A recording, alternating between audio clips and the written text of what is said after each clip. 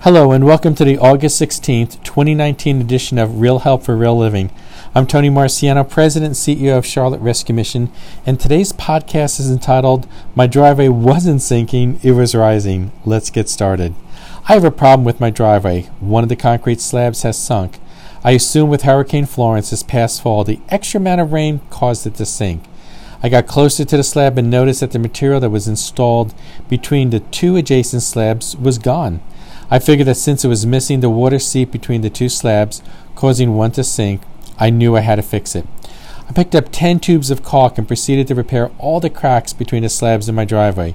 It was a bigger project than I imagined, so I only put down 4 tubes of caulk. A few weeks later, when it was really hot, I decided to finish the job. This time I didn't do it from the position of sitting on a bench. Rather, I was on my knees, squeezing a caulk gun and smoothing it out and moving on to the next section. As I got closer to the slab that sunk, I noticed there was something in the grass. It was brown, round, and long. In fact, there were 2 of them approaching the slab. It looked like, but I'm grateful it wasn't, a snake. As I got closer, I realized they were tree roots. They had come from a tree a few feet away. They ran under the grass, then surfaced and went under the concrete slab that was higher. This didn't make any sense. I was convinced the higher concrete slab hadn't moved, and the sinking slab, well, that had sunk. I was wrong. I looked closer, and the roots had gone under the higher slab. Over the course of years, these 2 roots were lifting up the higher slab. My driveway wasn't sinking. Rather, it was rising. Sometimes in our life we look at what we're doing and attempt to address the surface problem without looking at the root cause, and no pun intended. For example, we spend $800 on a large screen TV that we can't afford. We look at the symptom without examining what is really driving us to do what we just did. Perhaps we have always felt powerless, and so putting down that credit card to purchase something we can't afford moves us from being powerless to powerful. We feel good about ourselves for a few moments while we prove to the cashier we are not the powerless person others think we are.